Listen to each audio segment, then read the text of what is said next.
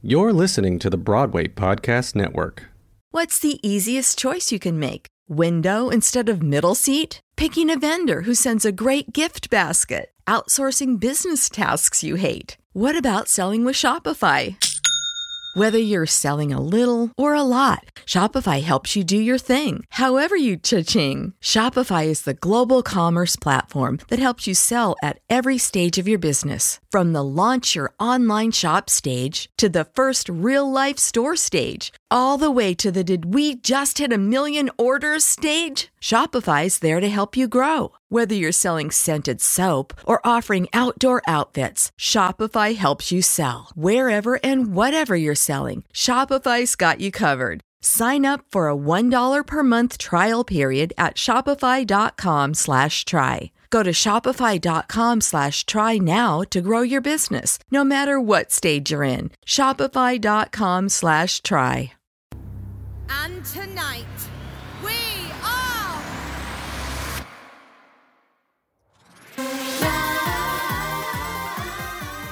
What's going on, Queens, and welcome back to another episode of the Queendom Podcast. This week, I'm joined by the one, the only Jen Caldwell. Now, if you guys have been keeping up to date with things happening on Instagram, you will have seen Tea Time Thursdays take off with me and Jen. This week, we just spoke about the return to work with the drive-ins coming back, and Tea Time stemmed from this episode right here. We had such a joy. We spoke for so long. You'll hear us chat about maybe doing two parts. I've decided to put it all in one, so just ignore that right at the end. But stick this one out. This is a fun episode, and I'm really glad I got this opportunity to chat with Jen and build this relationship with her, and I am really excited to share it with you guys. Make sure you're checking out all our social medias at Oz Queendom and the Queendom Cast. But other than that, guys, it is time to get down. Because I'm the queen of the castle. Get down, you dirty rascal. Get down. Hey Queens, and welcome back to the Queendom Podcast. I am joined this week by swinging sensation out from tour, Jen Caldwell. Hello, Jen. How are you? Hello. I'm good. How are you? I am absolutely fabulous. I am so excited to have you here. I'm excited to be here. That is a good start, that we're both excited. Yeah. That I love it. bodes good for this episode. So, Jen, we start off with some quickfire questions every time we start a new episode here. So, what is your spirit animal? Oh my gosh. I think it's something cat-like. Cat-like. Yeah. I wouldn't say like a house cat, but something cat-esque, something feline-esque. Because I like to lie down a lot, and I don't know why. It's just what came into my head. All right. Sorry. That's great. I love that. Cat-esque. You know what I'm saying. All right. If you had to have an otter or a giraffe as a pet, which one would you choose? Oh my God, I love both of those things so much. Right? They are amazing animals, and I can't choose between them. So good luck. Oh God, I'm stressed. See, otters are like really cute, and they hold hands and they sleep, but they're also a bit vicious. But giraffes are like just like big docile things. Oh, what would you get more use out of? Oh, I don't know. An otter.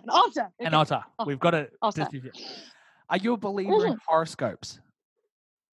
To a degree. I always like reading mine and thinking, like, after the day is done, I read mine from that day and I'm like, oh, look, that was right. Yeah, sweet. Yeah. We're on track. I like that. I like to think that there's something in it, but also I kind of think it's a huge general umbrella, and you think, how can billions of people fit under this umbrella? It's you know, just because they were born on a certain day, but also there are days where I'm like, oh my God, I'm such a Leo. OMG, you know. Oh wow, here we go. This is going to be a long podcast. This is going to be great. If you guys haven't told already, it's going to be full of laughs and jokes. Get ready. I'm a ridiculous person. I'm so sorry. If you need any proof of that, just go scroll through Jen's Instagram, because I did that before we started recording, and man, it made me so damn happy. Yeah, that's all I want. Oh. That's what I want. Before we get stuck in, Jen, what is your favorite musical outside of Six? It changes all the time. All right, top 3. Oh my God. Singing in the Rain. Oh, old school, yes. Yeah, it's like the best. Dear Evan Hansen, because at the moment I'm obsessed with it. Right. And Matilda, because I really want to be in it. Matilda. I want to be Miss Honey so bad. Oh, Miss Honey is a vibe. I absolutely. That movie. I just want to be her. I still haven't seen it, but I just want to see it because I loved it. I absolutely loved it. I mean, I've auditioned for it a few times and never got it. Tim Minchin was at opening night of Six in Australia, so I got to have a chat to him. Stop it! He was like walking around, and me and my friend were like, "It's Tim," and I was like, "Nah, this is it." I was like, "Tim, can I get a photo?" So I've got a photo with Tim Minchin, so be jealous. Oh, holy moly! I'm so jealous. I love him, and I love all his like stand-up songs. Oh my God, I can't. He's just he's a human. If you don't know who Tim Minchin is, please jump onto Google after this episode. Also, don't pause. Yeah, why would you not know who Tim Minchin is? Exactly. And he's also cracking. He was in Jesus Christ Superstar over here as well. Ridiculous. Amazing human being. Yeah. Musical theatre, we've touched on it already, is the reason we're here, Jen, because without musical theatre, we are just random human beings flailing around. I agree. What was your introduction to live production and theatre? How did you get into the arts? Well, I've always loved it. Always. And my grandma actually was a singer. So when during the war, she sang with a big band and was on the radio all the time. And so she always sang.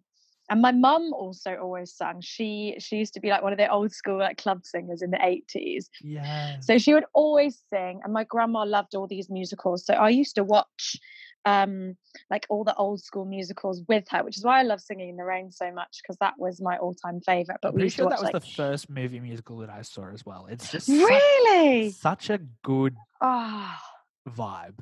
It really is. It's so feel good. And can we just talk about the tap though? The tap scene. Oh, just all of it. The Moses Supposes is one of my favorite things in the world. And this is the new podcast. It's just Jen and I breaking down Singing in the Rain. If you haven't watched my God, I love it. Want to after this.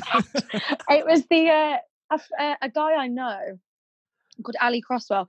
He recreated the video not so long ago. I think I've retweeted it. So have a look on my Twitter. It's scroll back a while, but it's there somewhere. And they recreated it, and it's insane. And it just fills me with so much joy.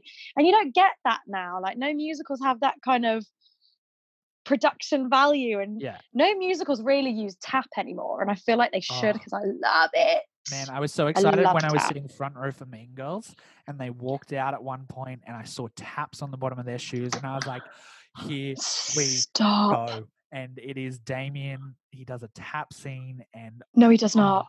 Yeah, full male ensemble like tap with like man, as soon as I saw taps, I heard him walk out on stage, and I was like, that was a tap shoe. And I looked, and he moved his shoe, and I sent the tap. Oh, I was so I love that. I love that so much. I think I've not even listened to Mean Girls. I feel like I need to do that. I probably should. Yeah, okay, you've sold it. It's got tap. I'll do it. I'll have a look. Sign me up. Where's my contract? I'm in. Fine, I'll do it. Stop asking me. God. So you get into arts through the old school and your parents. Yeah, for sure. How do you get into performing? What was your introduction into being on stage? So after watching us, we digressed, didn't we? Sorry. We did. So but that's okay. That's what we're here for. Watching all of these films and falling in love with them. I was about 3 or 4, and I said to my mum, I want to do that. I want to dance. I want to do it. So my mum was like, really? Do you not just want to get like a proper job? I was like, no. So I went to dance lessons from when I was 4, and that was it. That was all I ever wanted to do. So everything that I ever did, any hobby, anything outside of school, was to aid me doing this career. So then I went to drama school in 2010. And I'm old, but it was just for a year. So I graduated 2011, and then I auditioned, and I finally got my first professional job, which was amazing. And I've been doing it for 8 years now. Yeah. Love that. I've got your Instagram up on my phone right now, and your bio. Oh my God. So on point. For anyone that hasn't read Jen's bio, it says, "We'll pretend to be other people for money." Alternate Correct. Howard on the musical UK tour, practicing the lowest form of wit since 1989. That is like that's me. Bio. I think it also describes me so well, you know. I feel like it's taken me a good few years to perfect that, but I feel like it really sums me up as a human. I'm incredibly sarcastic, and it doesn't normally come across it on my social media or in I don't know. any kind of Have you seen some of the photos you posted? What do you mean? But I think it's so important to not take yourself too seriously, right? You know? And I'm an actor. I will pretend to be other people for money. I will do that. Yeah, exactly. My job. I love it. We'll touch on the whole be who you are and love yourself thing later. Great. We are here because of an amazing show called Six. If you're getting to this point in this podcast and haven't heard of Six, why? Good luck, because it's probably going to make no sense. So go back and listen to the last 100 episodes. There's not 100 episodes, but listen to everything leading up to this point, and you'll be pretty well caught up to date. Yeah, it'll give you what you need to know. So, how did you first find out about the show? What was your first? Do you know what? This is actually quite interesting. Well, I think it's interesting. It might not be. But I used to work front of house. When I'm out of work, I will work front of house or box office at the Arts Theatre. And if anyone doesn't know what the Arts is, that's where Six is on the West End. That is where Six is on the West End. But I worked there long before Six used to be there. So it used to be, before now, it was a receiving house. So it would get anything that was kind of coming through, anything that wanted to do like small runs. Like it had a wonderful play there called Beautiful Thing. The company Mischief, do you know company Mischief? Yes. Who do like the play that goes wrong, all that stuff. Yeah. They did a little run over Christmas there a few years ago called Mischief Movie Night, which was like an improvisation thing, and it was different every day, and it was absolutely wonderful, and I loved that so much. So yeah, I worked there then. But when Mischief Movie Night was on, that was when the OG Six with first installment. Yeah, with my gorgeous friend Christina Modestu, which is amazing. Who you have heard on this podcast before. If you've has she been on? That just proves Jen hasn't listened to the podcast. So there we go. Oh, I'm the worst person in the world. She is the best, right? And we've worked together before. We worked together in 2015. So she came and I was really excited. So I watched like OG Six when I was working in front of house. So that was the first introduction I had to Six. And I was like, oh, this is cute. Like, I love this. Everyone's really nice and whatever. And then I went away and worked and then came back. And then back comes Six. And I was like, holy moly, this thing has exploded since it was here for like 4 weeks. It did like 4 consecutive Mondays. That was the Monday night.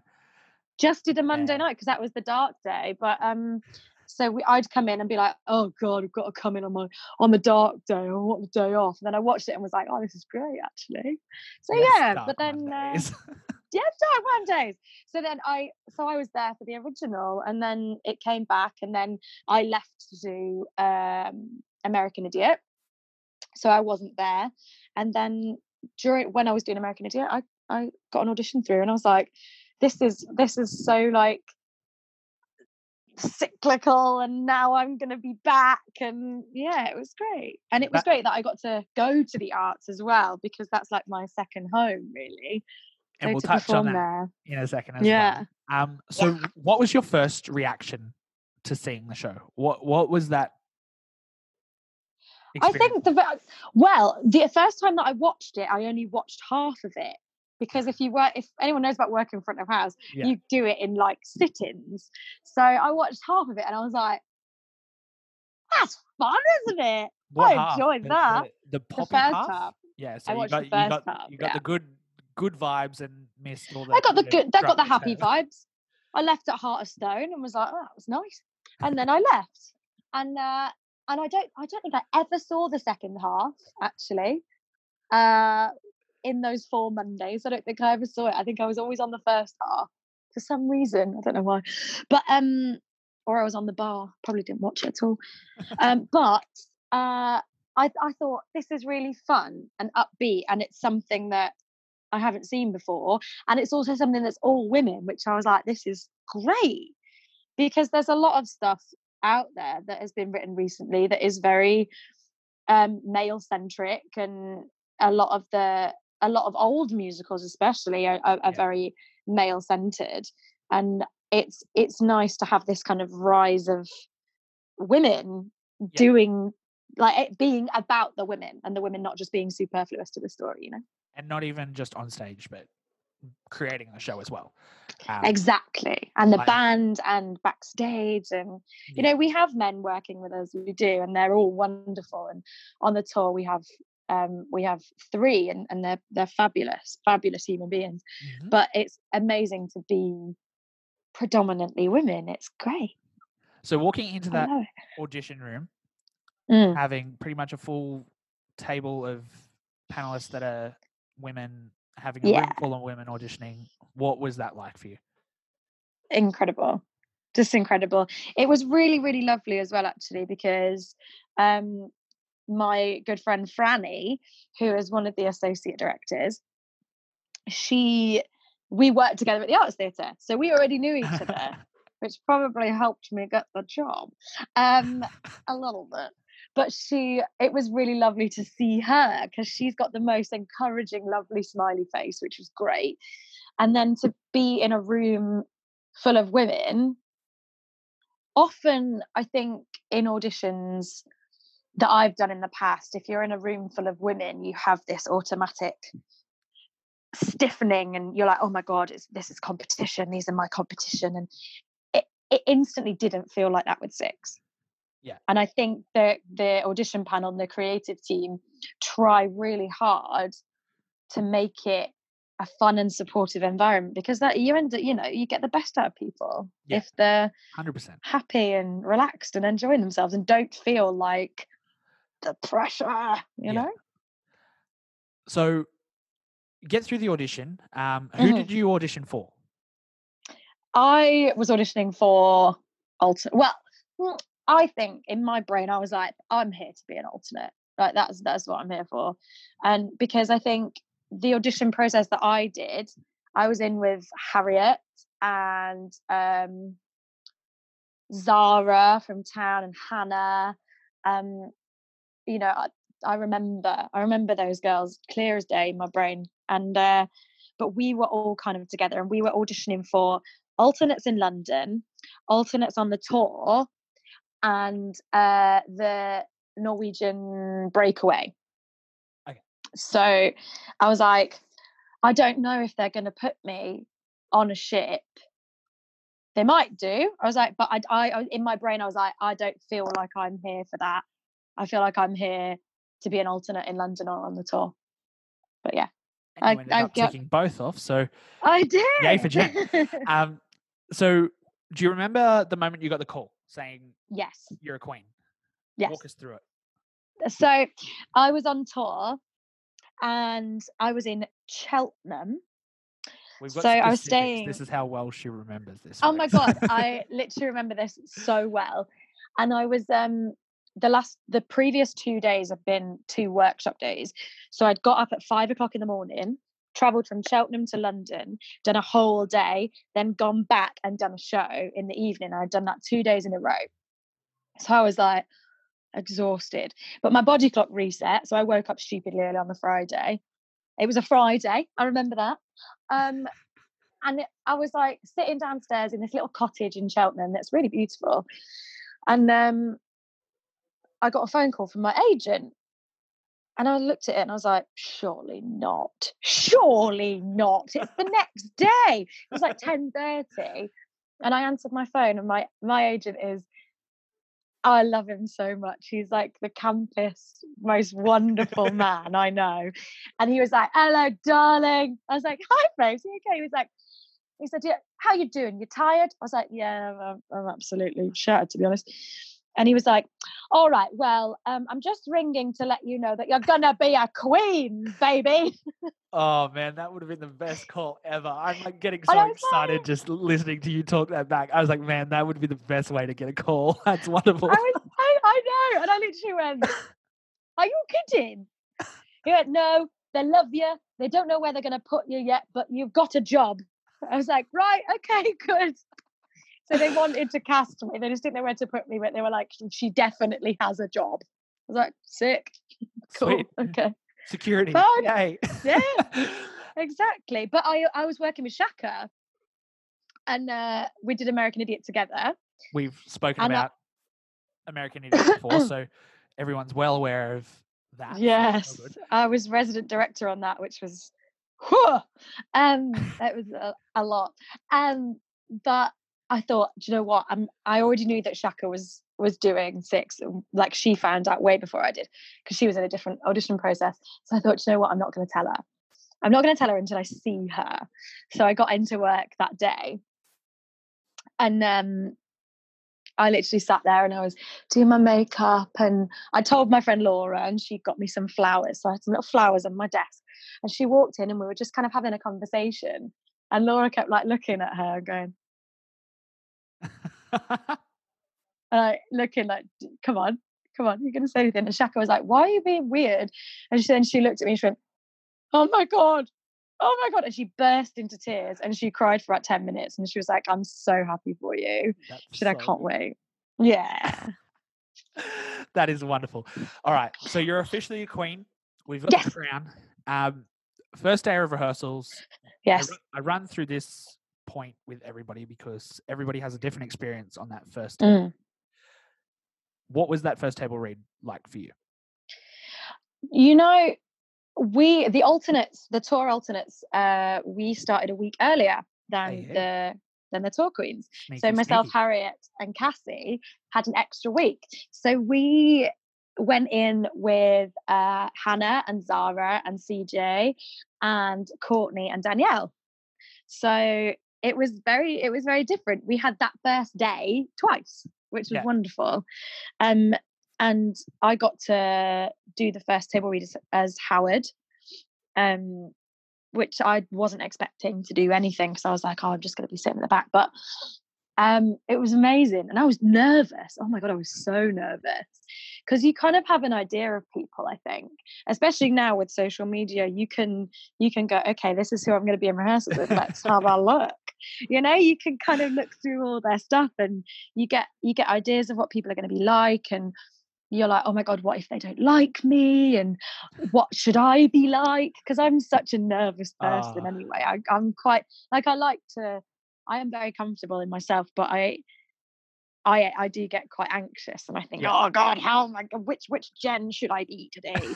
Not that I'm like a complete have schizophrenia, but like, you know, there's different aspects to your personality. I totally understand you. I feel like we have a very similar personality, so I understand where you're coming from. I knew I liked you. Oh, great. So getting in, you mentioned working with Zara and Courtney and all that. What was it like working with those? Because those girls have incredible brains. Yeah, they do. In their mindset. So what was it like getting to learn this show alongside them? It was amazing. And I mean, Hannah and Zara and CJ have been brought in earlier because they were having quite a lot of trouble in town with illness and injury, and you know, like Shaka was already there because they needed her. Colette was already there, and so they were kind of getting them trained up. So it was really, really helpful because they already basically knew the majority of the show. Yeah. So it was good to kind of use their brains, and they were super helpful and really encouraging. You know, when we had any questions, and sometimes you think, oh God, the creative team are here and they're teaching us everything. But if you've got extra questions, you don't want to be like, I've got more questions. It's me. Yeah. I've got another question. So they were super helpful, and they're the loveliest girls. And, you know, Courtney Bowman, I love her so much. So she makes me laugh. At this so point, hard. you guys have already heard Courtney's episode, but at this point, I still haven't recorded Courtney's episode. So I'm really excited to chat to her because it's 2 days from now. So it doesn't make sense to you guys listening, but I'm freaking out about getting to chat to her in 2 days. So yay. She is like, I can't even begin to describe Courtney Bowman to you. Like, she's wonderful. And we got on so well, which was going into London and being put in a dressing room with her was spectacular. And we still speak all the time. She's just wonderful. Yeah. Amazing. And Danielle as well. Like, Danielle is, she's just the warmest person you'll ever meet. Yeah. She's so, and I think I was like super scared because she's had such a career and she's wonderful, and I was like, oh my God, I'm so intimidated. And she just come back from Broadway, and you just like, and I met her, and she's just so kind and warm, and I adore her. She's brilliant as well. So very lucky. I felt very, very lucky that first week. Anyway, I'm babbling. So getting in, you've been on town and tour during the whole debacle that was the start of this year, or the end of the year. I can't even remember when it was. It just kind of blurred into one. Right. What was it like for you to jump between the casts? Like, how did you find that transition? I think it was easier than it would have been for anyone else, because, well, for me, Haz or Cass, because we already know half of them anyway, so we'd had that week with them. So I think it was easier than I thought it would have been, but it was very different. It's a different dynamic, and I think doing something in the West End and doing something on tour is incredibly different, because on tour you're in a bubble and that's all you have. You only have each other, and you only have you know, that's who you spend time with during the day, that's who you go out drinking with in the evening, and it's a lot more social. But I think in London, everyone has their own kind of life, really, kind of like the theatre is work, essentially. Like, it is. Yeah, and you have your own friends, and everyone has their own like partners, or, you know, wherever they live, and you all kind of just go a bit in your separate directions. But in work, it is still that family vibe, and it's, you know, I've not really had that very much on other jobs, but with Six, it's everything is a family, and everyone involved is a family. Like, every technical department, wardrobe, and, you know, sound, LX, stage management, band, everyone is a massive family, because it's not a lot of people as well. It's just, so that doesn't change at all. Like, from town to tour, that doesn't change. Yeah, awesome. That's good to know. Yeah, it's wonderful. So as an alternate, you learnt 2 tracks, being Boleyn and Howard. What was the harder one to learn? They're both hard in different ways. Okay. I think Boleyn talks more. Yes. So Boleyn has a lot more lines. And Howard's, I was incredibly daunted by All You Want to Do. I was terrified, because it's 7.5 minutes long. And I remember in my first week, I sat down with Lucy Moss, and she basically said, so All You Want to Do is the most important song in the show. And she said, and the third verse of All You Want to Do is the most important verse of the most important song of the show. So no pressure. So, and you just kind of go, Welcome to your contract. Here's everything right? you need. Exactly, like no pressure. But I think, I don't know. I find them now that I've done all 6, I find those 2 some of the easiest ones to do because they're so in my body now, and because I've found my way to do them, and we're really encouraged to do that, especially as alternates, to find your way of doing it. Yeah. Because they don't want carbon copies. The characters that they have are like a skeleton of like they're just a rough sketch of a character, and then you pour yourself into that, and as alternates you find different aspects of you to put into each character. So different sides of my apparently schizophrenic personality. Yeah. So I find each one of my personalities I use for each queen. But yeah, it's like Split. Yeah. Have you seen that? Yes, that fantastic movie. Fantastic movie. So I feel like James McAvoy. It's great. What was it like ticking off each swing, collectively known as Swingo? What was it like hitting each track and knowing that you're kind of getting to one down, hitting all one 6? Down? For a long time, I did a lot of them in very quick succession. I think I think it was less than a month between my first track and my 5th track. So I think I'm going to be really like nerdy here and try and remember. So I think my debut was Howard, which was the 17th of November.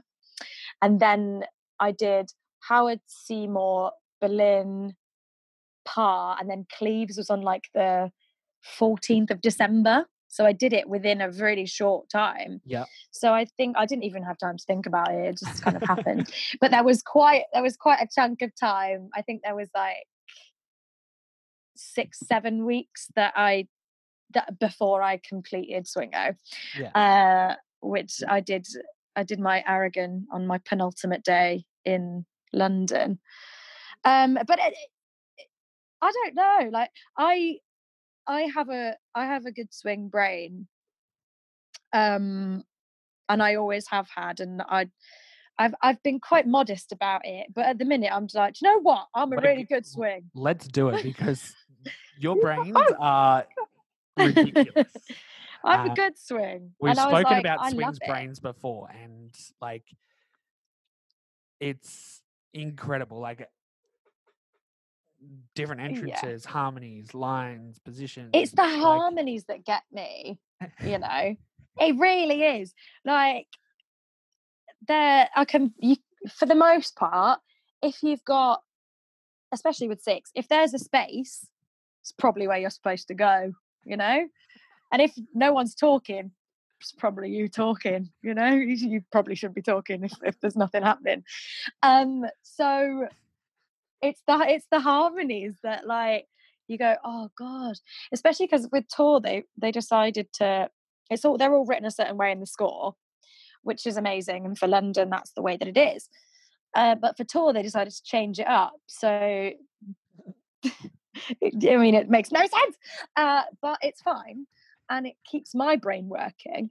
But like Berlin and Howard start in separate places, and then they go to the top, and then they go to the bottom, and then they're in the middle, and then and it changes throughout the show. So that's the thing that works my brain the most, I think. Love that.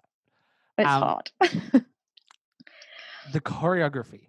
Now I always bring up Carrie Ann's choreography because it is magical to watch. What is it like to learn 6 different tracks of it? Well, basically, once you've learnt the choreography, it's pretty much the same for everybody. It will only be like on a different foot at one point, or you're on a different level or a different arm. And that's kind of it. So once you've learned the choreo, it's embedded, and it's just the slight changes that you have to do. But to do it, I remember I remember learning it even in the audition process, and I was like, I can't do this. I'm not cool. because it's so cool, and the way that she does it, like in the audition, it's like she's doing Get Down, Yeah. and I'm like, I am so like painfully uncool. So I was looking at it going, oh, well, I've not got this job, have I? She was like, do some whacking. What, all the stuff Oh within. man, she posted a video of the whacking on her takeover that she did on 6 Broadway, and I still can't get over seeing that live, and then trying to watch people learn it still blows my brain, because I'm like, How? what? We had to do it in the audition. Is So it? we did the No Way dance break in the audition. And she went through it and she was like, it's da da da da da da da da da da. And we were like, yeah, this is great. Oh, I really like the vibe. And then she put the music on and we were like, oh God, oh my God. And then she went, and now we're going to do some whacking. And I think you just saw about 50 women's faces go, What? What? Sorry, what is this whacking of which you speak? I've never heard of it. And I hit myself in the face for sure. And in rehearsals, I hit myself in the face a lot, like a lot. But you know, you've got to put the work in and you've got to practice it, haven't you? I guess. And I think I get it right most times. I don't think I've hit myself, touch wood, for a That's while. Great. What was your favorite piece of choreo to learn? No Way. I really liked it. Yeah. Yeah. My Because favorite I think transition is in No Way, where the transition for Aragon to come center, where she like goes in between Seymour and Boleyn, like right at the very start, after she's done, when she comes center for her monologue.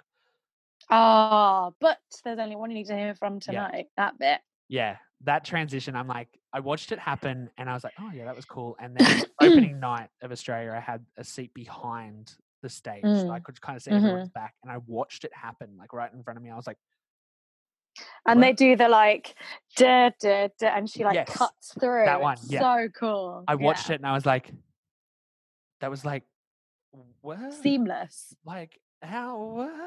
Okay. It's like it's the tiniest thing, and you know, it's all she does is Boleyn like stays forward and Seymour holds back. She just goes in between them, but it just goes what? But it and the looks lighting, like magic. Yeah, it does. And you know that a lot of that is also like down to how quick they do it, and also the lighting. And Tim, the lighting designer, he's done my last 3 jobs. I feel like he's my own personal lighting designer, and we joke about it every time I see him on like a meet and greet and stuff. I'm like, oh, here he is. Hello, Tim. He's amazing, and he's the nicest man. And he did American Idiot, he did 6, he did Knights of the Rose that I did as well, and he's just not only what brilliant. He's done with 6, but what he's done with oh my God venues with 6, because like the designs are similar, but because the spaces are so different and has to be different. Like everyone's seen the OTT Broadway vibe that he bought that was just like legit. He just adapts everything to every space, and that is just the mark of such a good designer. He's wonderful, and I don't think enough gets said about the lighting. You know, because the sound is great and the sound is super important, obviously, and they've thought about it with our in-ears and handhelds and the way that they've tried to balance that out. But the LX for this show, like it's with all the LED things that they use all over the back, he's just wonderful. So many different levels. Like actually, I want to try and find this stat, because I asked him at one point for the podcast. I was like, what's used? Give me a second. I was like, how many lighting fixtures are used? He's gone, there's 76 moving lights, 30,000 LEDs, and 1,400 lighting cues. 1,400 lighting cues for a 75-minute show, folks. Like, it's a lot. Like there's no way to be able to do that without time code. Like our DSM would be like, go, go, go, go, go, go, go, go, go, go, go, go, go, go, go. Do you know what I mean? Like you just can't do that. You just can't. Some are even triggered by the musical the MD. Like, yeah. It's like, bruh, it's mind blowing.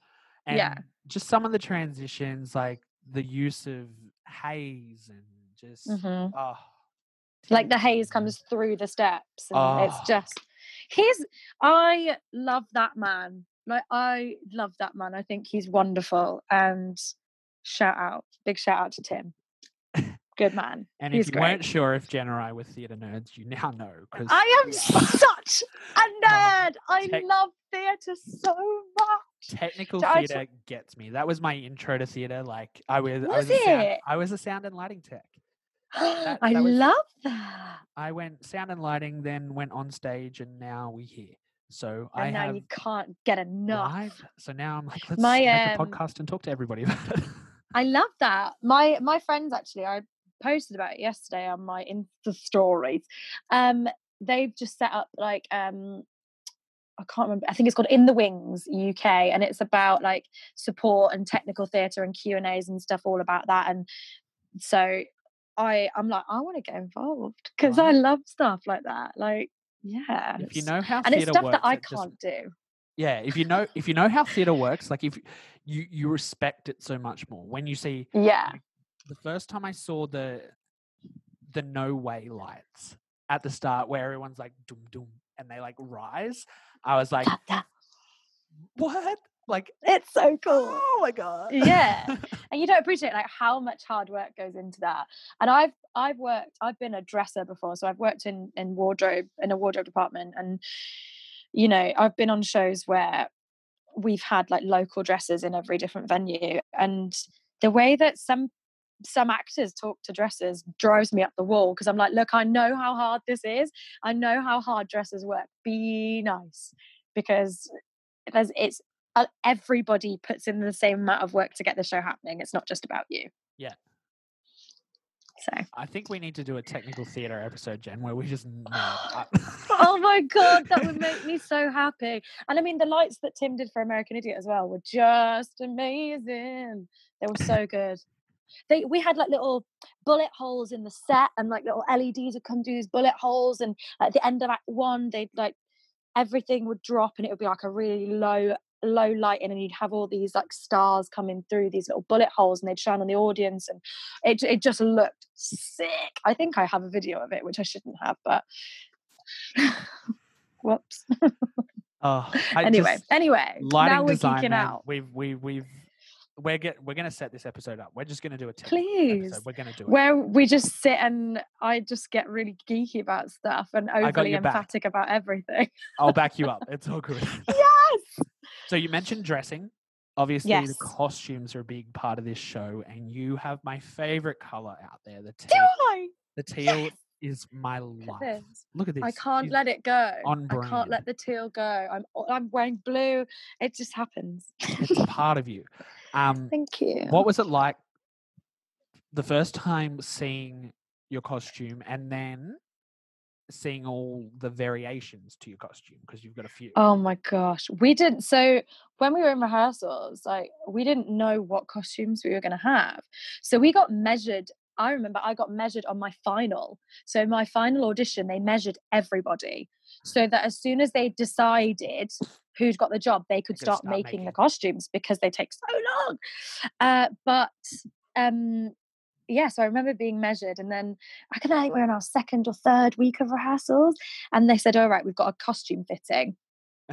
And I was like, holy moly, I'm so excited. So I went in, and Gabby was there, the designer, who is an absolute legend, by the way. And I've met her before, and because I worked on box office, and we used to talk all the time. But but then after that, she did the Spice Girls tour, and yes. I literally walked in, and I was like, oh my god, hi Gabs, how you doing? And then I kind of stepped back and was like, holy moly, you've just done the Spice Girls tour. This is the best. But I remember I think Harriet maybe had hers before mine, or Cassie maybe had hers before mine. So Cassie, it was Cassie. And I saw the black stuff, and I was like, oh, so it goes to Cassie's got the black costume. And then I was like, which costume have I got? And she was like, we're going to put you in the teal. And I was like, yes! The teal is life, man. Like, it's so good. So then, like, I've got so many photos on my phone of like the different stages of costume. So they put you in stuff first that's kind of like a Hessian material, which is like itchy and not very nice, but just to kind of get your shape and everything like that. And then they were talking about it, and then they were talking about like my hair and stuff, like with the costume. And they were like, "Well, you're gonna have shorts and you're gonna have a skirt." And I was like, "I'm gonna have a skirt? That's exciting." But mine's the only skirt like mine, I think, in the world, which is really cool. Let me pull it up. Yeah, and have a look. Because you've got the ones. Oh, I because think you've got the full. I've got like the Howard skirt, but they've got one. I think Lizzie Walker had one, who I've known since I was like 16, by the way, who's on Is there anyone in this show that you didn't know? Right? But they have like the clear panels and stuff, but I think mine is the only one with that like the crisscross pattern and without any kind of different things in the world. I think it's your skirt is kind of like the Seymour Berlin Howard mashup. Isn't it amazing? Like, wow. I'm obsessed with it. I love it. I think when I first got my costume, I loved the shorts because I was quite insecure about, you know, like my inner thighs being on show, and I was that's where I was going to go next. What was it like getting comfortable with that skirt? Because I literally was like, I think I cried about it at one point because I was like, it's like they've pinpointed the part of my body that I hate the most, and they've gone, we're just going to cut out a panel that just shows that part of your body that you hate. Like, here it is. Everyone, look, here's a bit of Jen's body that she hates. But I think, well, doing the show, you tone up and slim down like very quickly.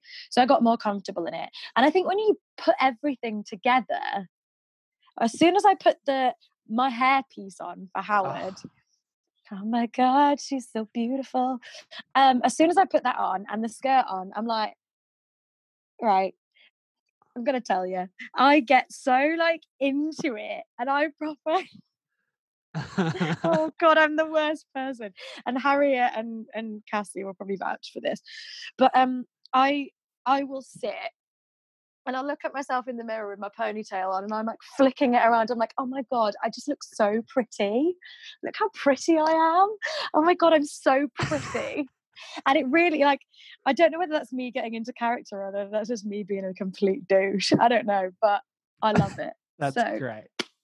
I'm feeling myself. And that's the best part.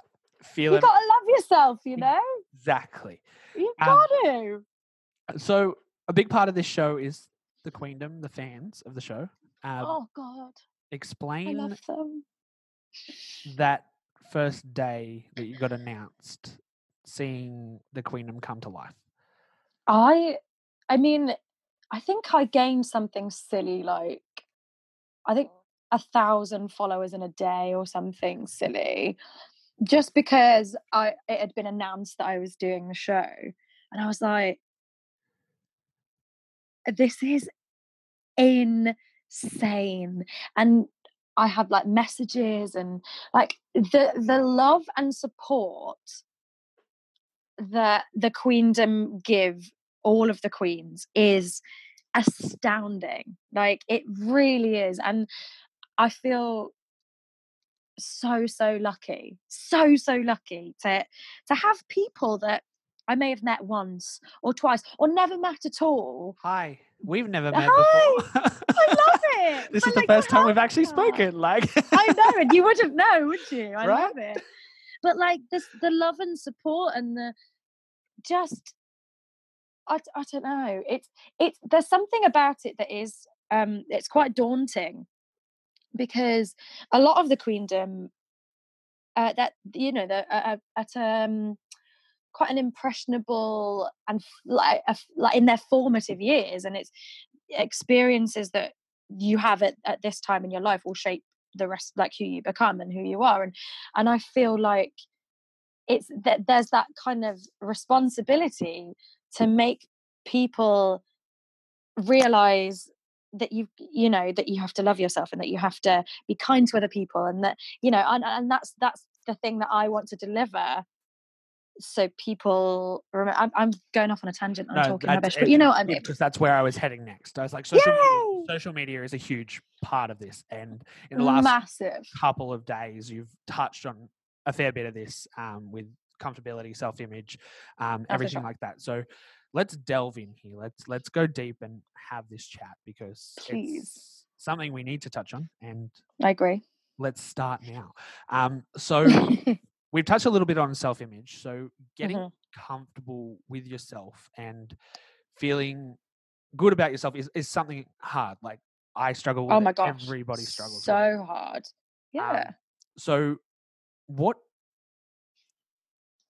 are some tips? It's hard to give tips on this type of thing because it's really a personal thing. But Yeah, for sure. what was your journey to kind of getting to the stage where you're like, yeah, I'm feeling myself. I'm feeling comfortable to share these photos. Time, and that's like the least helpful thing that I could ever say. But the older that you get, the less you care. 100%. The older you get, you realize that there are, and I don't, I'm not, I'm in no way old. I'm 30. I'm not, I'm not old at all, but I'm like a third of the way through my life. But I think you realize that there are things that are more important. 100%. And I think you become is it a thing about maybe the longer you spend with yourself, like the longer you spend with your face, the longer you spend with your body, the more you learn to love it. And I think for me, there are days where you're like, oh, I feel awful. Like I had a day like that the other day and I was like, oh, I think yesterday I felt like that. I was on the phone to my other half and I was like, I'm just having a fat day today. I just don't. And he was like, you said to me yesterday that you felt really good. I was like, oh no. So it changes day to day. But I think there are days where you feel a bit rubbish about yourself. And I think it's important for you to go, my body, it's not just a shell. Like there are loads of things in the shell. And my heart is in right good nick, and that keeps me going, and like my lungs help me to sing, and my muscles, they might look a bit bulky, they might look a bit big, they might not be as defined as I'd want them to be, but I'm still moving, I'm still up and I'm moving around, which means that they're working, which is amazing. And it's this body that holds so much more than just the aesthetic. It holds who you are. It holds everything that's happened to you before now. It's Jen, you're our brains, man, I freaking love you. It's legit though. Like social media has put such a focus on the outward, what is seen, not what you create, not what you're putting into the world, not what you're putting into yourself. And not who you are. We focus in on the aesthetic and the look and not the person.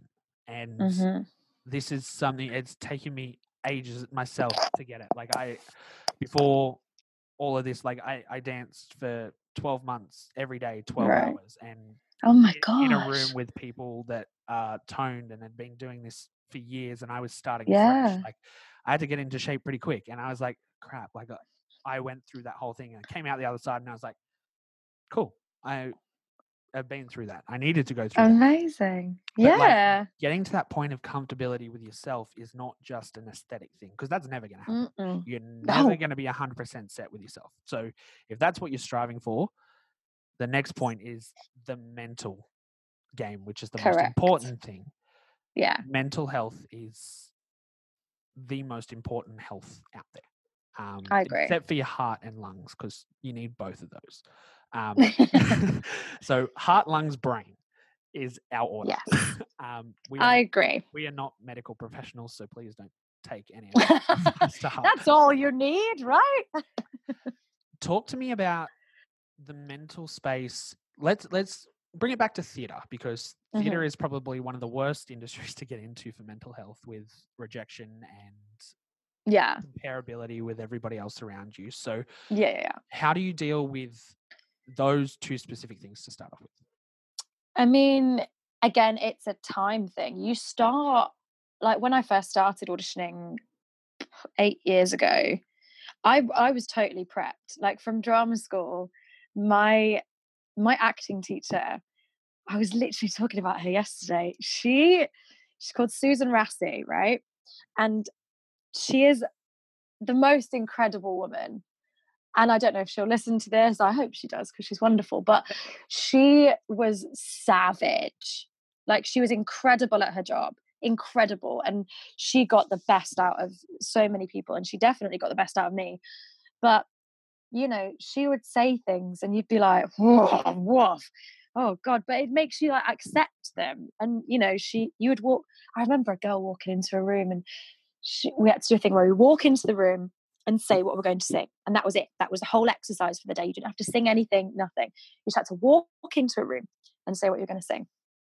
And one of these girls walked into a room and she started speaking and she went, "Stop.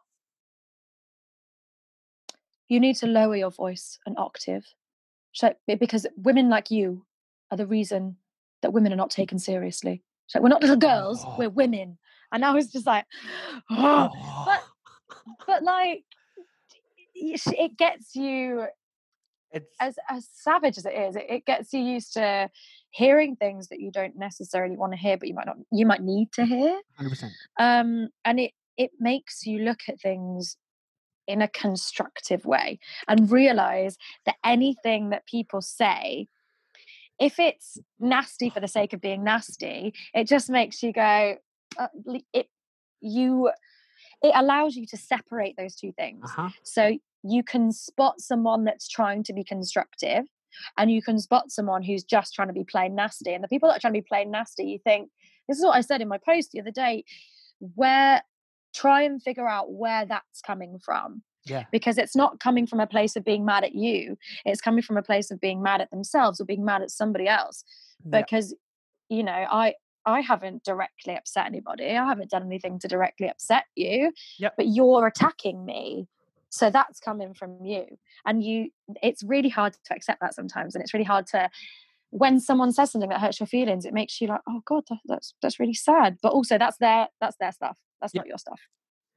And so. I've been through a similar thing in the last couple of weeks myself. So I totally understand, because like it's people seeing something and it might trigger something else that's going on. So and they're like, cool, I've seen your post, so I'm coming at you because you triggered that feeling. Exactly. Like and that is, social media is this is where my hate for social media comes out. I love social media. It's a fantastic thing. Yeah. But the ability for someone to see a photo and be like, cool, here's everything I think about you in 20 seconds without thinking it, send, boom, done. And then you take in every single word that this person writes, thinking that they've known you for 14 years when they've known you for 2 minutes. And then you sit on it and it festers, and then you get the bugs in your brain that make you look at yourself and think, why am I here? Like, what am I doing? And for sure, the process of handling these thoughts is 100% time. You get used to weeding out the good, the bad. You can understand when people are being constructive versus just toxic. It is just destructive. Yeah. And you learn to be like, cool, that's not something I need to read, delete. Cool, sweet. Exactly. You can like, I can feed it out in like the first 3 words. You read it, you're like, oh, cool, I'm not reading the rest of this, I'm done. No. Bye. Goodbye. And God for and a it's block so button. Exactly. And I think it's so important, you know, it's really easy on social media to delete, to block, but also that's so important in your life too.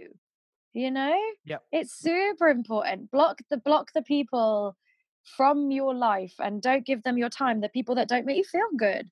The people that make you like that. You know, there are people in your life that will tell you the truth. I have a friend who is one of my dearest friends in the whole world.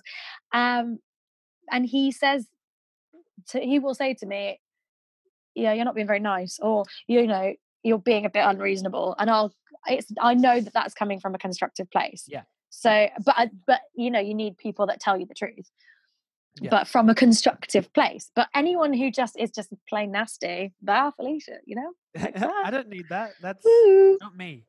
Exactly. So we've all been in those dark spots. I'm just guessing that you've been there because life. Yeah. How do you go about working through those dark spots? Because everyone has to work through them in their own way, but sometimes it's just good to hear how other people deal with it. It might spark for something sure. in your brain that you're like, cool, I can pull myself out of this. So Exactly. how do you go about that? What's your...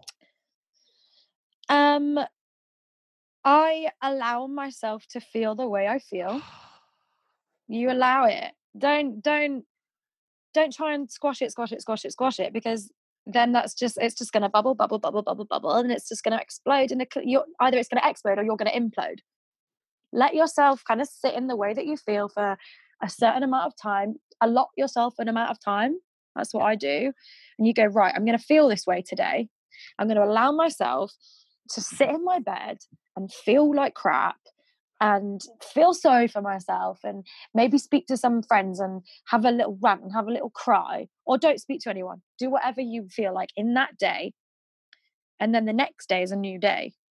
It's a new day, and you approach it in a different way. You try and compartmentalize the way that you feel and go, okay, well, I felt that way, maybe because of this, maybe because of this, maybe because of this.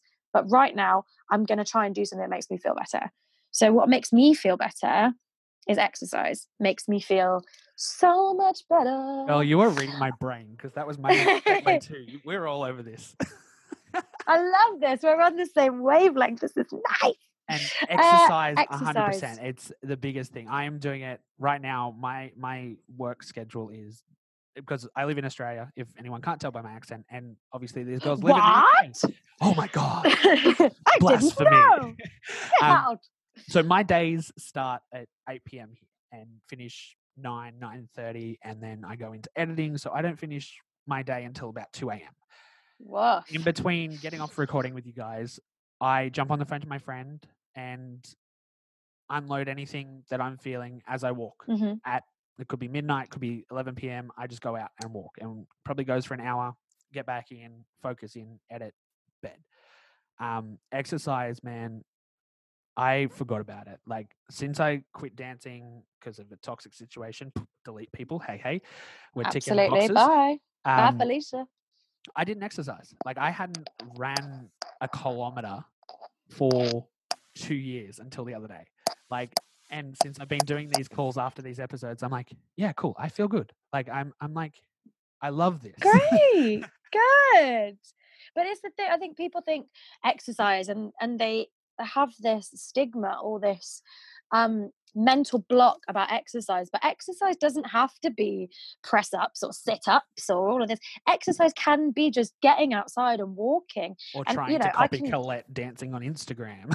No, thank you. I cannot dance like Colette guitar. I can't do it. I will Shout not out to try. Colette. You are an incredible human, but oh my God, that she's wonderful. is a no from me.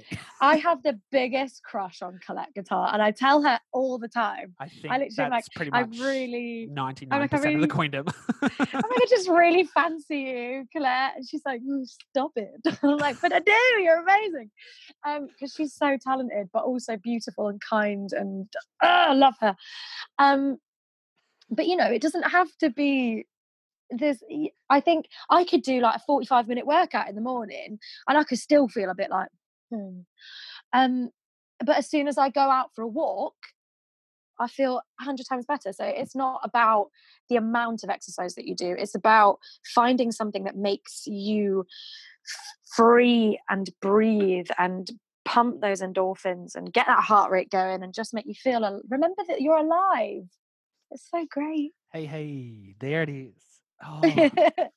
Guys, we're gonna touch on this whole topic again later with Georgia Carr when she comes back on, being from a psychology background. So we're gonna delve into this whole self-image thing again.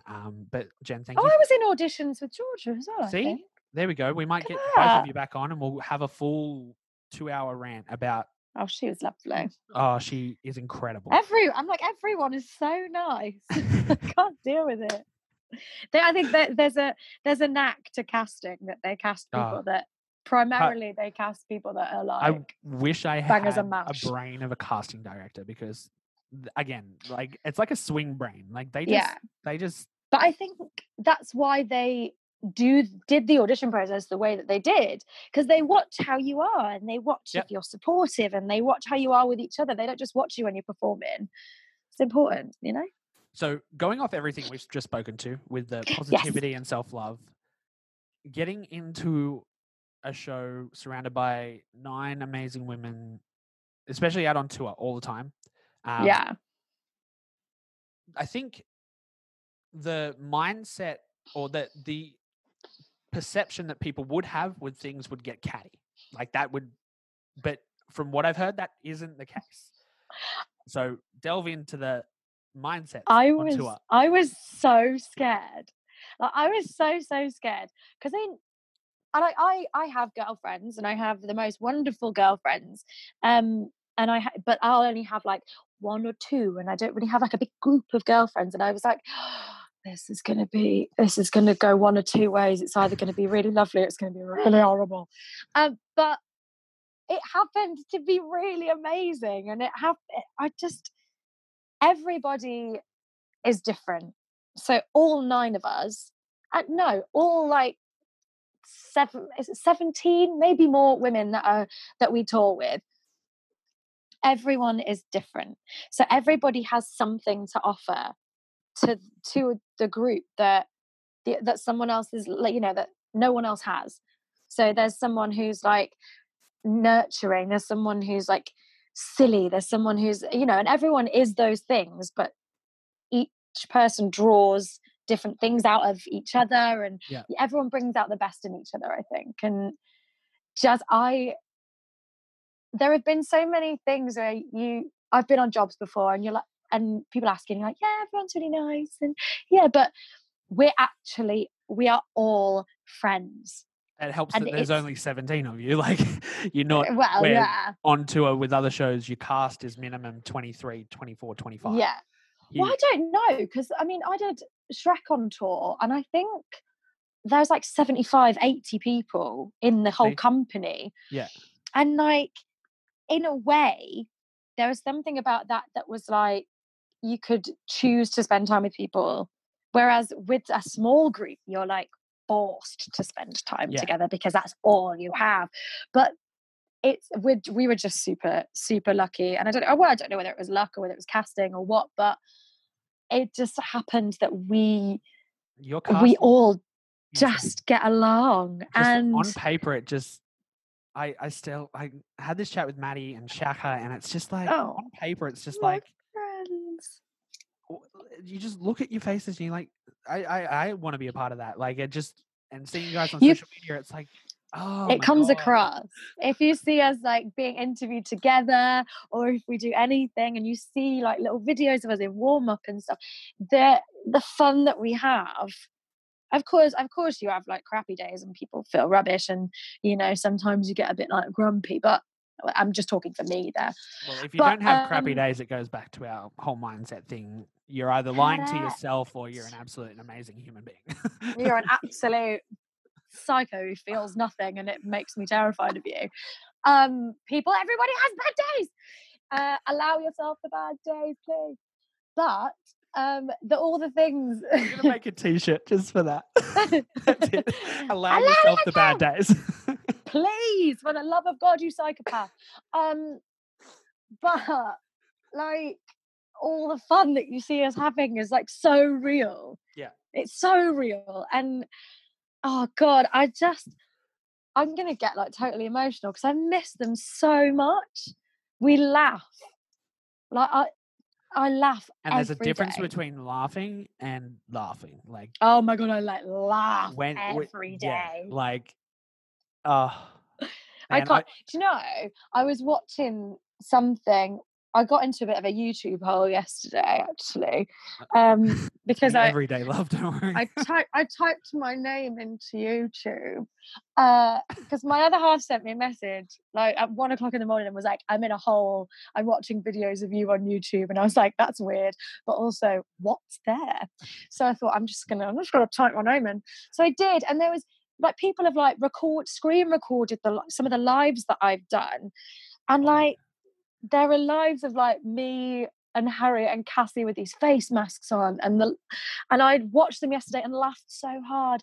And there's a video of me and Lauren Drew like doing a live or something, but just that girl, oh my crikey, that girl makes me laugh till I can't breathe. I cannot wait until I get her on this podcast. Lauren, if you're listening to this, oh my god, girl, let's go, because she's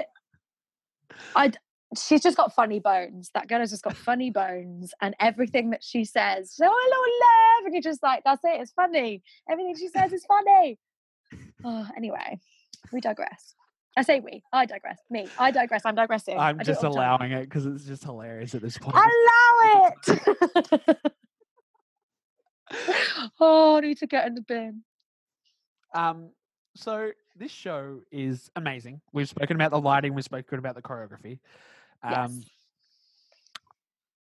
Let's talk about your cast because they're amazing. To lead in, They are. Sum up every single person with one word. Like Oh my God, that's individually, really one difficult. word. Okay. Lauren Drew, hilarious.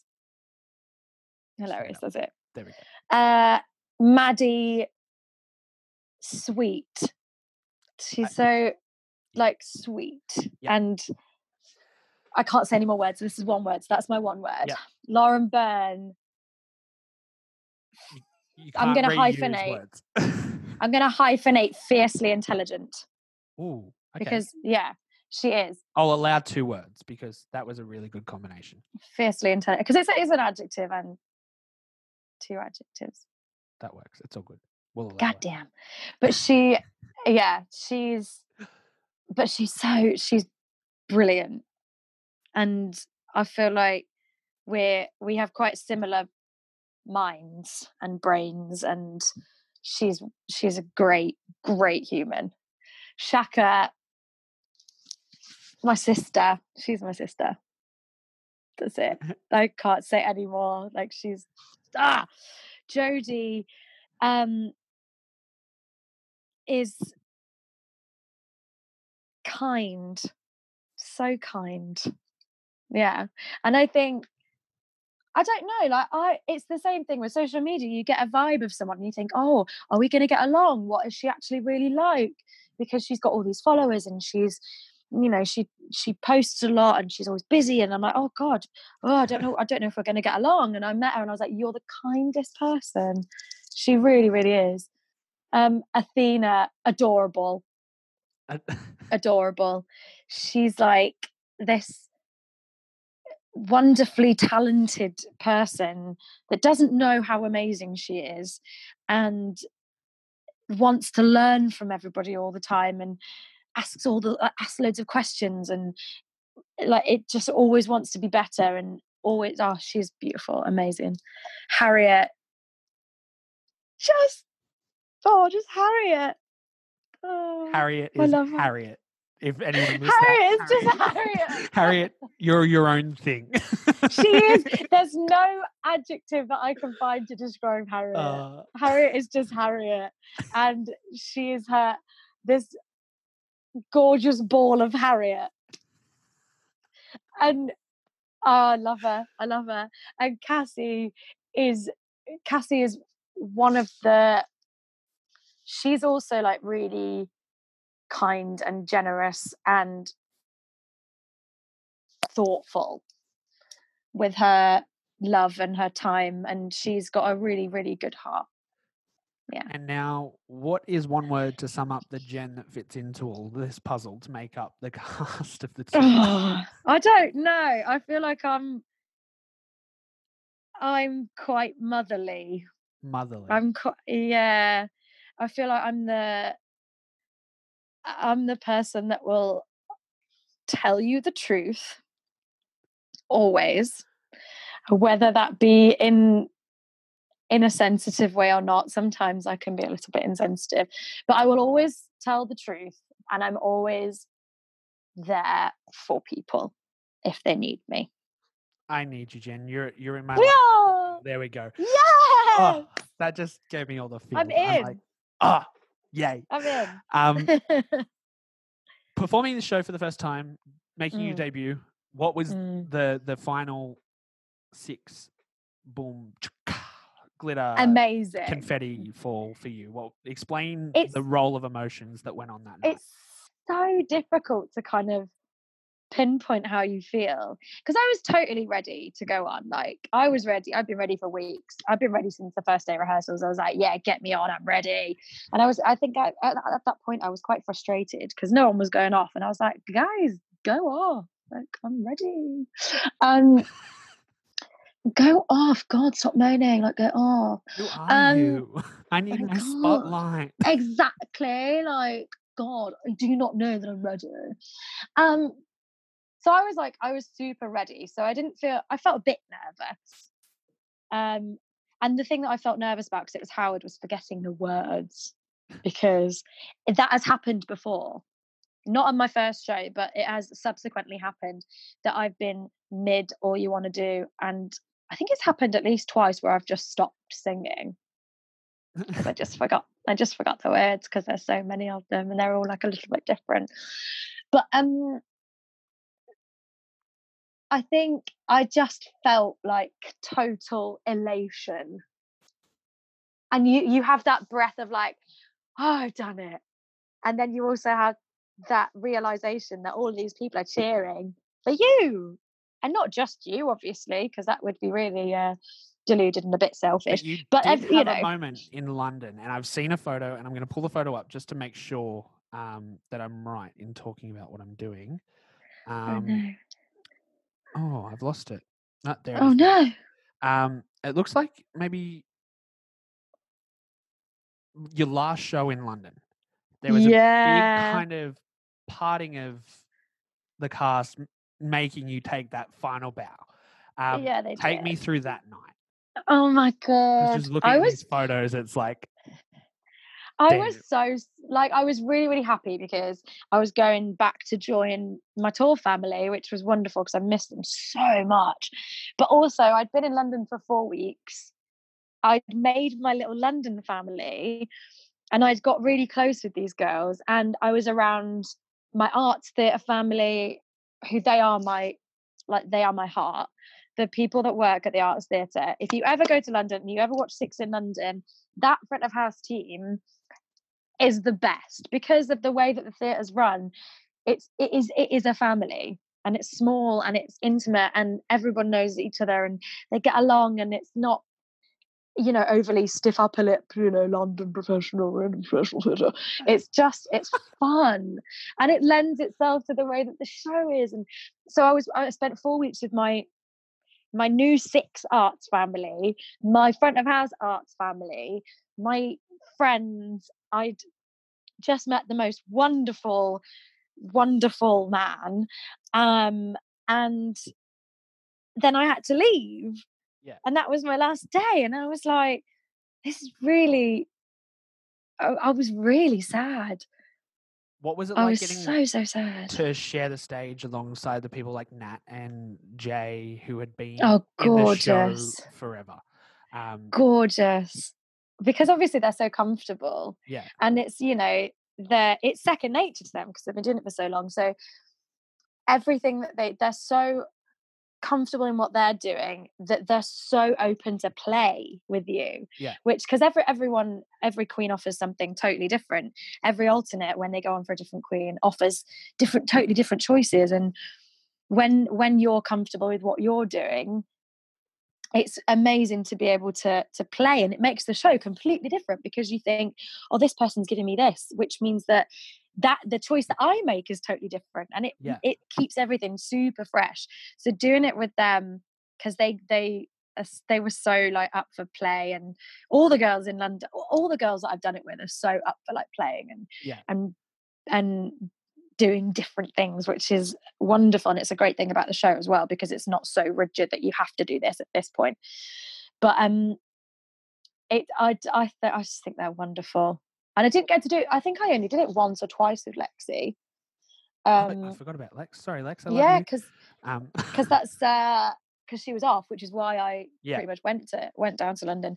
But to do it with like Nat and Jay, it was just, yeah, they're gorgeous girls. And I was in a dress. I was in Lexi's place for a while in the dressing room, so I was sat next to it. It was me and JJ in a little thing, and she is just the most beautiful soul. Like, she's a the beautiful only human UK being. queen that I've met. She was in my hotel in New York, and she was posting stories from like the eatery, and I was like, I have never gotten dressed quicker in my life. I was like, really? at my hotel. I was like, boom, boom, boom, down the elevator. I was like, Jay. She's like, hi. I was like, hi. I run this Instagram. She's like, oh, hi. And we just chatted for 5 minutes, and I was like, thank God. Like, this Isn't my she just trip. the most Oh, beautiful man. person? That was yeah. And she made me feel so, because I didn't really know her very well. Like, I've met her a few times. I remember I met Lexi quite a lot. So I remember going back to the arts, and then I saw Lexi, and she just found out that I'd got 6. Yeah. And she rushed and gave me the biggest hug and was like, I'm so happy for you, and I'm really proud of you, and it's really amazing. But like, I hadn't really met JJ very much. But she made me feel so welcome. Like, she's just joy. She's just joy. Love her. And Nat as well. Nat's just beautiful human. Like, they all are. It's just great. I love my job so hard. Man, I love your job for you. I wish I could just, I want to work for this show so bad. Right? Like, it just, I've never felt joy and love like it on stage and off stage. I've never heard people talk about, like, I've never heard cast talk about a show the way you guys do. Like, it changes your life. Like, it's changed my life. Something different about this show. Like, it's just, like, I think is it the way that it's approached? I don't know what it is. And and I think the Queendom has a lot to do with it, like, because it totally changes your life, and it gives you this, like, it gives you this love that you've never really feel before. And you do shows, and people love it, and they come to Stage Door, and people did with American Idiot. And I remember there's a lovely girl called Beth, and she was like my OG fan. Like, she on American Idiot, and she came to watch, and I remember coming out of Stage Door, and she just ran up to me and gave me the biggest hug, and I was like, this is really nice, thank you. Oh God. But now I have that all the time, and it's crazy, but it changes your life, and I feel constantly lucky, grateful, and overwhelmed all the time. Great wrap up. 100%. All right. We're gonna slowly wrap things up here, and I'm gonna throw you a hard one to get the ball moving. Okay. You played all 6 queens? Yes. What is your favorite part of the show as each queen? Okay. As Aragon, I've only done it once. My favorite part of the show as Aragon was the end of No Way. Because it was like, there's no way. Dun, dun. And then your whole body just goes, because everything is done. Like, then you have some talking and you sing and whatever, but like, all your stuff is done. And you're like, great. That was terrifying. That was a terrifying day. As Bobo. Oh. Yeah. She's Bobo. I've got my Bobo buns in today, by the way. Hey. Just in case you guys won't see the video, but she's got her buns in. I've got my buns in. I'm ready to go at a moment's notice. But let's do a 2-man show. I think I've got it down pat. Let's go. Who would you want to be? Oh, you got to take 3. We'll take 3 each. 3. I was only going to do 2, but we'll go 3. No, you can take 3. Pa, Cleves, Belinda. Okay. And I have thought about this. I like that, but also you've taken my Cleves and my Bobo, so I'm a bit mad at you. But That's okay. I could do Howard and Aragon. You could do Aragon. You can, if you take Aragon, I'll take Cleves. I'll trade you, because I hate doing Aragon. That is also going to come in our next. It's going to be a theatre nerd, and then it's going to be Josh and Jen do the whole show. Oh my God. That would be... And this is where we spiral. That would be really great. That would be a moment. We've digressed. Berlin. What am I saying? Berlin. Okay, Bobo. I don't think I've called her Berlin since like day 2 of rehearsals. She's always my little Bobo. Every time, this is an extra little story, by the way. Oh my God, this is going to be the longest podcast ever. I'm so sorry. I just talk a lot. Oh, guys, I've already made the decision. This is going to be the first 2-part episode that we've had. So if you're listening to this at this point, thanks for making well done. part 2. Thanks for sticking with us. Every time I go on for Berlin, our MD, Arlene, on the tour, big up to Arlene. Shout out Arlene McNaught. She is my heart. She's wonderful. All our band are amazing. All the MD and band, because I only found out like 2 weeks before Australia finished in Sydney that they don't use sheet music. And as soon as I saw that, I was like, bro, like they're sick. Damn. Yeah, they're obscene. Yeah. Our band are, they don't get enough love because they're on stage as much as we are, and they're more than we are. They're on stage the whole time and they're giving it, and they create like little things between them. Like they do some of the choreography, like they've learned some of it. Man. I know. I Like saw Kat some and Frankie. synchronization in Australia as well. I was like, yes. Kat and Frankie do the like, I don't need your love. Get. My favorite piece of choreography is that I don't need your love. So good. So every time I go on for Berlin, Arlene, she goes, dun, dun, dun, dun, dun, Jen Berlin in my ears every day, every single day. Anyway, we digress. My favourite moment is... Before we move on for Berlin, can we talk about that intro for Berlin? Because that is... sick, isn't it? Oh, man, when I first She's the heard only that, one that gets this like grand... I was like... This grand entrance. No and monologue she's sitting for there you. like... No monologue. And I love it. I proper revel in it. I'm sitting at the back on the top step, like living my best life, trying to wipe the sweat off my mustache, like trying to look not terrible. But like everyone's singing about you and you're like, yeah, bitch. I love it. It's great. It's the whole thing. It's the scene before where you're stood behind the girls and they're all like, oh no, wasn't there like a really important one? And I think I've been told off for this. But I like overplay it. I'm like, oh God, they're talking about me. Oh, I think they're talking about me. Oops, me. Me. I love it. I get so into that.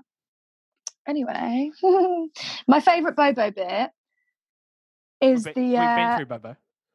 No, we don't. No, have we? Oh, that was just an extra story. Okay, Bobo. Yeah, sweet. That was literally just me chatting. Yes. Even I lost track of time just then. I was just so into the story that I was like, yes, this is great. Stop talking. I just don't stop. This is something I've learned about myself, especially in this lockdown. As soon as I get human contact, I'm like, hi, I need to keep talking at you. I'm so glad I get to do this like every night of my week, is talk to someone different. I'm like, oh, hi, friend. We are best friends now, just so you're aware. Friend. I'm fine with it. Hello, friend. Have you seen that girl?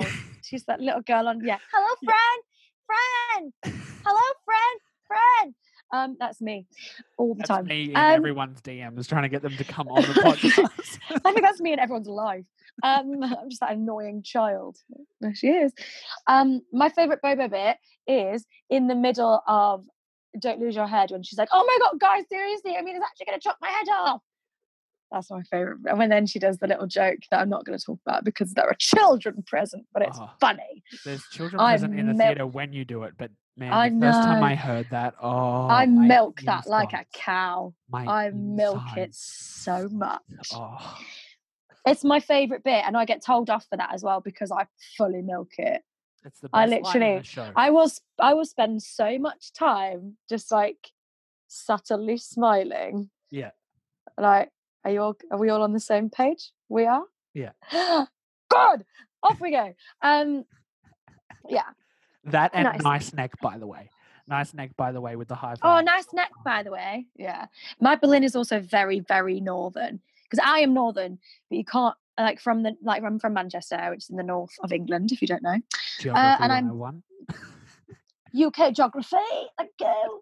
But I am but my northern accent is like kind of diluted because I've lived in London for a long time. But my Cleves and my Berlin are both very northern, and I think it's funny. So I really dial it up. My favourite Seymour bit, I don't know, I've only done it once and it was like 85 years ago. My favourite bit to do as Seymour. Oh, I tell you what, that's my favourite line is when she's like, I mean, we've literally been doing that for the last hour. So Man. best line in the show for me. Best line. So that's my favourite Seymour bit. My favourite Cleves bit is I think it's the very top of her monologue. So like the lights come up. And I don't know if we're sensing a running theme here, but I really like to milk stuff. So if I think something's going to be a little bit funny, I will go hard on it. So comedy lessons with Jen. But I literally sit up and I like do like a really wistful look to the audience, and I'm like, ah, guess you already know what happened next. And it seems to work. But I really love doing that and Seems proper to work. milking that whole monologue. People laugh, I don't know. My favourite bit as Howard is her entire monologue. And I do a little I remember the first time I did it in London. Let me guess. Actually. Milk it? Of course I do. Obviously. But like I remember the first time I did it in London, and Courtney Bowman nearly did a wee because she was laughing so hard, and I was like, this is what I need in my life. It was the whole bit where she's like where she goes, and Jane, you know, dying of natural causes, when will justice be served? And then I just walk past Pa and just go on surviving. But it was very funny. It was very funny. I don't know about Pa. I don't know. Pa's a really weird character. Like I think if you're not naturally a Pa, yeah, it's a really tricky one to play. Yeah. I think. And I'm not naturally a Pa and at like all. the start of her song, like having to just pick your note out of thin air and be happy with it. Like Yeah. Shout out to all those Pa's out there. Like shout out to any Pa, because y'all are I mean, crazy. if you're naturally a Pa, then I'm sure it's very easy, but I find it super hard. Yeah. To do Pa, because she's not funny. There's nothing I can milk here. Do you know what I mean? She's too serious for Jen. She's too serious. I can't milk anything. I try and find the humour, but crikey. No. Anyway. Well, Queens, you've sat through an hour and a half of me and Jen. Has it been an hour and a half? Hour and a half, Jen. I talk too much. I'm so sorry. No, it got to a point where I was like, I'm just going to let this run because this is amazing. And that is why we have two parts. So, yeah, you've made it to the end of the second part. You know what comes up now? I can't believe we're having it in two parts. I'm so sorry. It's the first two-part episode, so you can hold that crown forever too. Yeah, I can only apologise. It's been educational. We've done geography, health, lighting, theatre nerding, otters over giraffes. Horoscope. That was. We're all over. Yeah. We've been going for 85 years. We have. It's been 84 years. It's like Titanic, isn't it? David Attenborough voiceover. Here we see Jen and Josh in their natural habitat. Talking absolute nonsense for an hour and a half. Here they go down another rabbit hole. No, we need to stop. Guys, all right. Calm. And center. If you want to follow Jen on any social medias, her links will be down below. You know where you can find me. That is Oz Queendom and the Queendom Cast on all social medias. I'm doing this with really fierce hands right now. Yeah. I love it. You're fabulous. Come on. Get it. Get it. You guys have known this for a while now, but we've got the merch line out. So make sure you're checking out the queendomonline.com/shop for all those Queen vibes. We've got the teal for you, Jen, as well. I'll send you the link later. Please do. We've got teal. That wraps things up. But Jen, before we go, one last question. Oh God. Quarantine shut things down. Yeah. Been away from the girls for a while. It hurts my heart. What is the biggest thing you miss about 6? the people and laughing with the people. Yeah. Yeah, Happiness. every day. Joy. Happiness. And laughter. Yes. Queens, thank you for sticking through it. It has been a journey, but I think it's been a good one, and it's one we needed to have. I think I've enjoyed it. One we needed to have, and you'll find us here next week. We will have someone different next week. It won't be Jen's voice 2 weeks in a row. That's a sad face. But, that is a sad face, but probably not for you guys. I think you've had enough of it, if I'm honest. I've heard enough of my own voice. But Queens, that wraps us up. Thank you for coming and hanging out. Jen, thank you for coming and hanging out. We love you. And Queens, we will see you in the next episode. Bye. Love you. Oh.